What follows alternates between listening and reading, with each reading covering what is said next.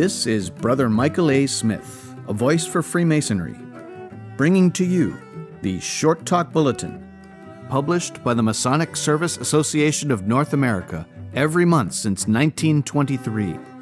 This, the Short Talk Bulletin podcast, is produced in cooperation with the MSA and is made possible with the generous support of a grant from the Grand Lodge AF&AM of Minnesota. Volume 38, number 11, from November of 1960. The First Great Landmark. At one of the busiest corners of the Black Rock section of Bridgeport, Connecticut, at the intersection of Brewster Street and Fairfield Avenue, which is also U.S. Route 1, there stands a rough-hewn, crudely lettered milestone, which was placed there more than 150 years ago. In these days of fast-moving traffic and thundering trailer trucks, this milestone is rarely observed. Even to the discerning eye, it looks incongruous and out of place, surrounded by a large apartment house, a mercantile establishment, a bank, and a combination drugstore restaurant on the four corners of this very busy crossroads of eastern Fairfield County. For the historically minded traveler, the traffic light at this intersection is one of the longest in all Bridgeport, especially for the motorist who approaches it from the north along Brewster Street. Delayed by its lengthy red prohibition, a driver may snatch glimpses of the crude marker across the street while he waits for the ceaselessly moving east-west traffic on U.S. Route 1 to come to a temporary halt. The old stone's message is still clearly discernible at a distance of 40 feet. A few crude letters spell out NHXXM, meaning New Haven, 20 miles. When the milestone was originally placed in position, this crossroads was probably a minor junction on the important Seaboard Turnpike, the famous Boston Post Road, once traveled by such distinguished patriots as Brother George Washington, but now superseded by a 6-lane, high-speed throughway. A narrow dirt road led across the fields toward Grover's Hill a mile away, under whose sheltering aspect lie the shores of Black Rock Harbor, which in colonial days was a busy little seaport, engaged in fishing and trading with the West Indies. Today, however, it's only the happy haven for hundreds of little pleasure boats. Nevertheless, one may imagine that in a bygone age, many a seafaring man put back into the country from the stone jetties opposite Fairweather Island. And when he arrived at the milestone described above, he recognized it as an important landmark to guide him to the largest and most important city in southern Connecticut. For almost 2 centuries, this rough stone, crudely lettered, has served its purpose as a landmark, to point the way, to provide the knowledge needed to reach a destination or to achieve a goal. No one who has had the experience of driving across beautiful Wyoming can ever forget the long approach to Independence Rock. It's first seen as a mere shadow on the crystalline horizon. It grows and grows in size and majesty as one lays the miles behind him. At last, it dominates completely the upland plain of the Sweetwater River, until one stands in awe beneath that granite bastion, surrounded by the unseen but ever-present ghosts of wagon train pioneers who traveled the Oregon Trail throughout the middle of the 19th century. Starting at Independence, Missouri, for which the rock is named, those sturdy shock troops of the westward march of American civilization regarded this impressive landmark as the 2/5 goal on their toilsome trek to the valleys of the Columbia and Willamette rivers. Here they stopped to rest and refresh themselves. Here they found fresh water for their life-preserving barrels and containers. Here they obtained trail information from returning scouts and trappers, or saw it smeared and scratched on the stone tablets of this gigantic signpost. Here, on the evening of July 4th, 1862, about 20 master masons climbed to the pinnacle of the rock and informally opened Independence Lodge No. 1, which conducted a kind of Masonic information night, and then was called from labor to refreshment, some of the brethren having prudently carried rye, sweet water, sugar, and citric acid to the summit for just that part of the ceremonies. No more permanent landmark could be imagined. There in Wyoming stands a huge imperishable marker, which guided and directed pilgrims to their goal, which gave the weary emigrants a feeling of progress and accomplishment, and which came to symbolize a place of refreshment and mutual helpfulness. And, as if that were insufficient to betoken Masonic thought and idealism, some of our ancient brethren crowned this landmark with true Masonic labors. In Upper New York Bay, approximately 1 2/3 miles from Battery Park on the lower tip of Manhattan, lies a tiny island about 5 acres in area, called Bedloe's Island. Since 1884, when the Masons of New York laid the foundation stone of the pedestal, Bedloe's Island has been the site of one of the world's most famous landmarks, the Statue of Liberty. Rising 151 feet above her 155-foot pedestal, and holding aloft a glowing torch which stretches 60 feet above her crown, this magnificent bronze and steel goddess has been a cynosure for all those travelers who reach our shores through New York Harbor. She was the last American to whom hundreds of thousands of our countrymen waved goodbye last summer, when they started out on pilgrimages to England and the lands of Western Europe. She was the first to welcome them home as they returned in autumn. For more than 50 years, until immigration was restricted 35 years ago, the Statue of Liberty was a world-famous landmark of hope, of freedom, of opportunity for millions of the little people of the Old World, who came pouring onto our shores in the eager desire to escape the ghettos, the serfdom, and the galling stratification of the societies of their origin. That landmark signified the beginning of a new life for them. It marked the realization of hopes long deferred, of dreams dearly bought, of ambitions frustrated for centuries. Here was a landmark which not only guided and directed. Here was a landmark which not only set a limit or defined an objective. Here was a landmark which inspired, which set the mind and heart on fire, which opened up a vision of life that one's ancestors had hardly dared to imagine. Such is the nature of landmarks. They are fixed, dependable markers or guideposts to which the traveler turns confidently for guidance and direction. They define or fix the limits within which men may move or travel, or by which they preserve their rights to land or property. But more than this, they become symbols of goals to achieve, of hopes newborn, of dreams as yet unfulfilled. Freemasonry is primarily a speculative art or science. Using the tools and formulas of the builders as symbols of moral principles and spiritual ideals to be achieved, we should not be surprised that Freemasonry has preserved for its guidance, discipline, and inspiration a number of symbolical or speculative landmarks.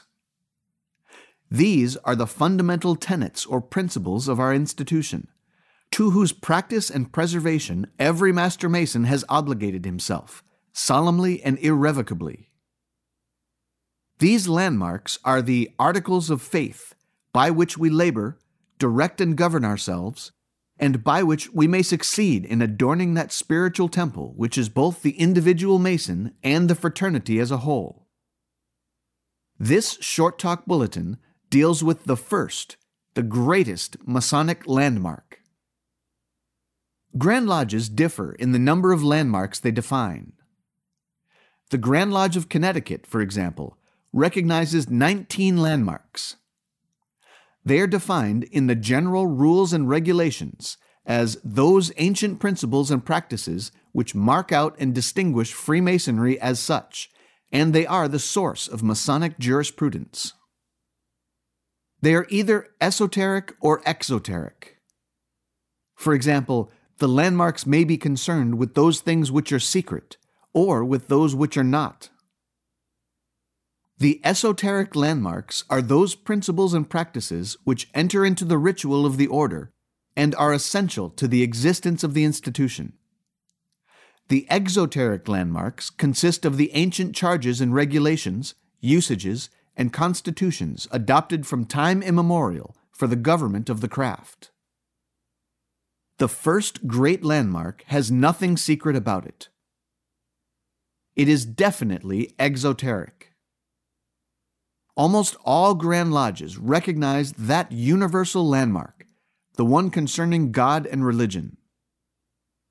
Except in a few European Grand Lodges, which are consequently considered irregular by most Masonic bodies, every Master Mason has declared his belief in the existence of a Supreme Being when he answered the initiatory question, "In whom do you put your trust?"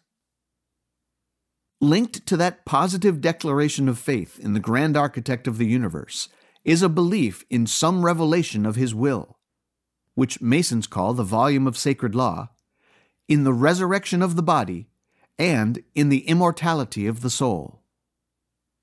Masons believe that the revelation of the Supreme Architect's will may be embodied in different forms: the Bible or the Talmud, the Quran or the Vedic scriptures, according to the religion a man may profess. But Masonry teaches only monotheism and a proper respect for whatever form of worship a man may choose to adore the great Creator.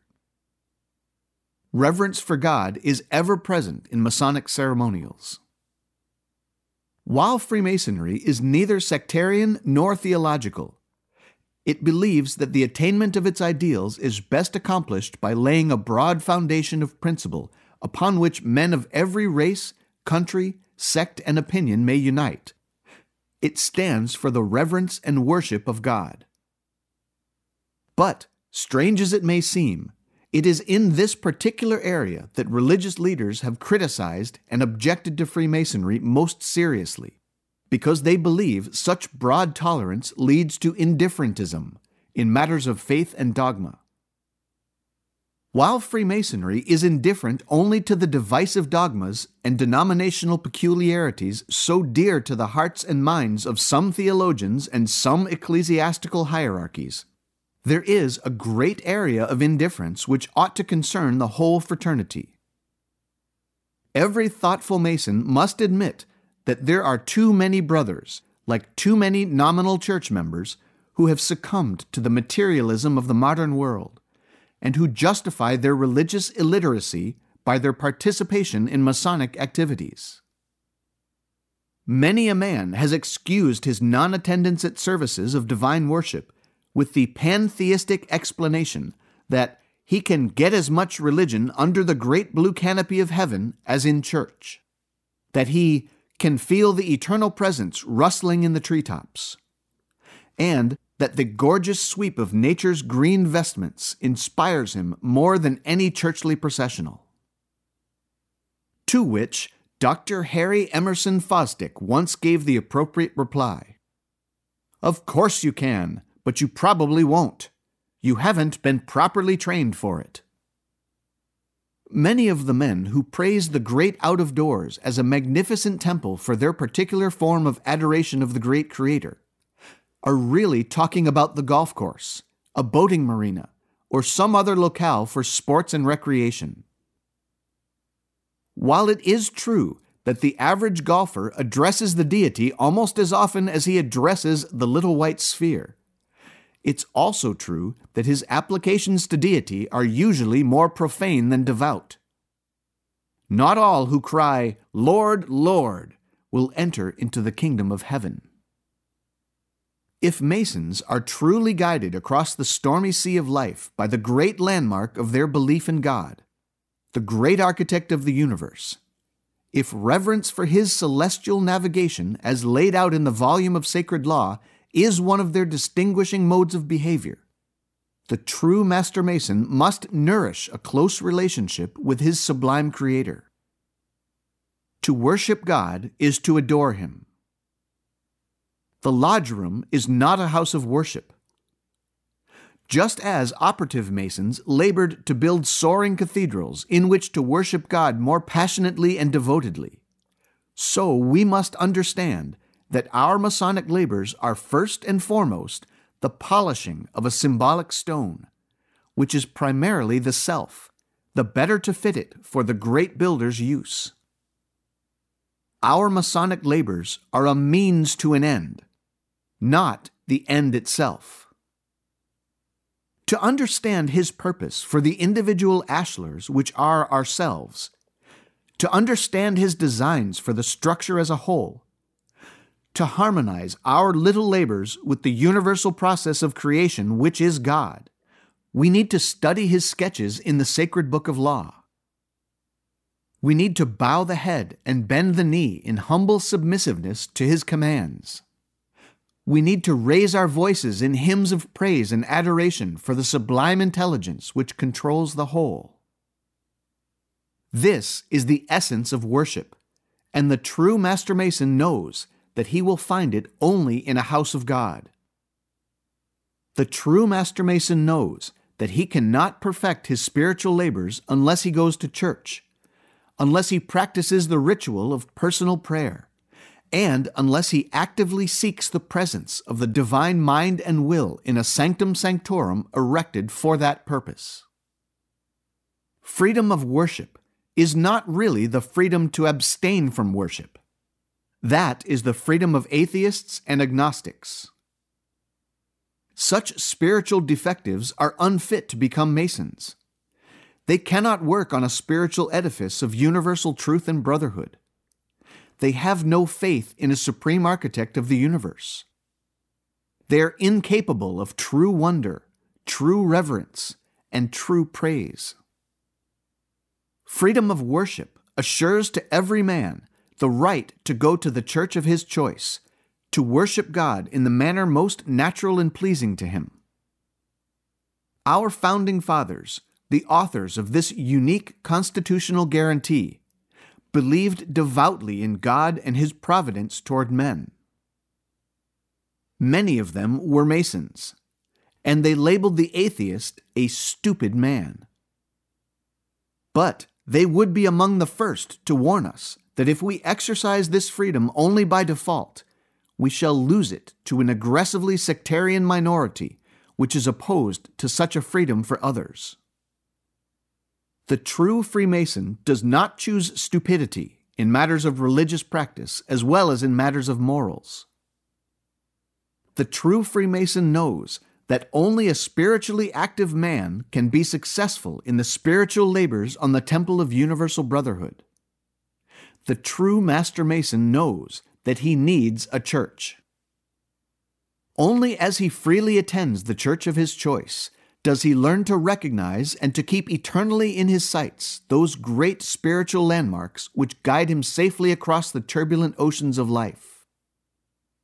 And only as he nourishes a close relationship with God, through prayer and praise and adoration in his holy temple, does he acquire the unassailable courage to ride out the wild and stormy tempests of existence. And only as they actively demonstrate their allegiance to God do Masons begin to convince non-Masons that their belief in God is one of those ancient principles and practices which mark out and distinguish the fraternity as such. In this sense, it can accurately be said, the individual Mason is a landmark too.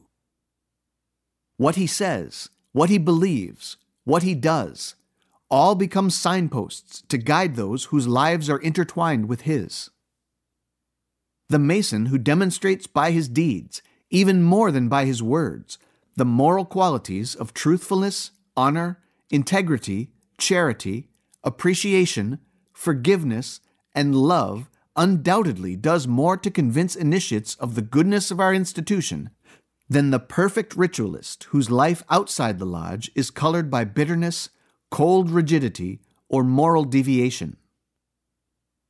The Mason who is an active churchman, who gives gladly of his time and substance to promote the work of the kingdom, of the greatest institution that has brought men up from the caves of darkness to the light of spiritual perception, undoubtedly does more to convince the profane that Freemasonry does perform a spiritual mission than the brother who tries to be active in every rite and related body, who never fails to be on hand for a colorful parade or assemblage, but who never goes to church.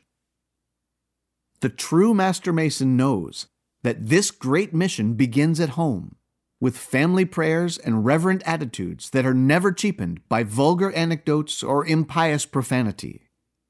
Nowhere is a Master Mason more a landmark than right at home, where his youthful followers must of necessity follow the paths of life by means of landmarks he has set up for them by his words, his thoughts, and his actions. Every Mason must be a landmark too. This is the meaning of that ringing challenge to every worshipful master at his installation.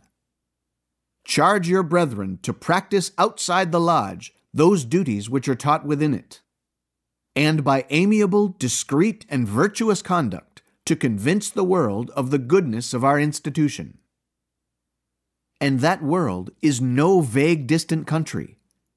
It's the little community in which each one of us lives and moves and has his being. A sailor needs some landmarks true to guide him safely home. A headland, cape, or beacon bright, a churchly spire or dome. The pilgrim reads a runic cross or signpost for his quest. The milestones tell the traveling coach how far to food and rest. Intrepid modern astronauts need landmarks much more vast. Whole continents and even worlds their starry course will cast. But landmarks guide the spirit too, like freedom's goddess tall, who welcomed millions to our shore, who heard her stirring call. A Mason plots his lifelong course with compasses divine. He checks his landmarks by the square, the level, plumb, and line. He keeps his moral signposts clear, the craftsman to inspire. He knows that he's a landmark too, a guiding beacon fire.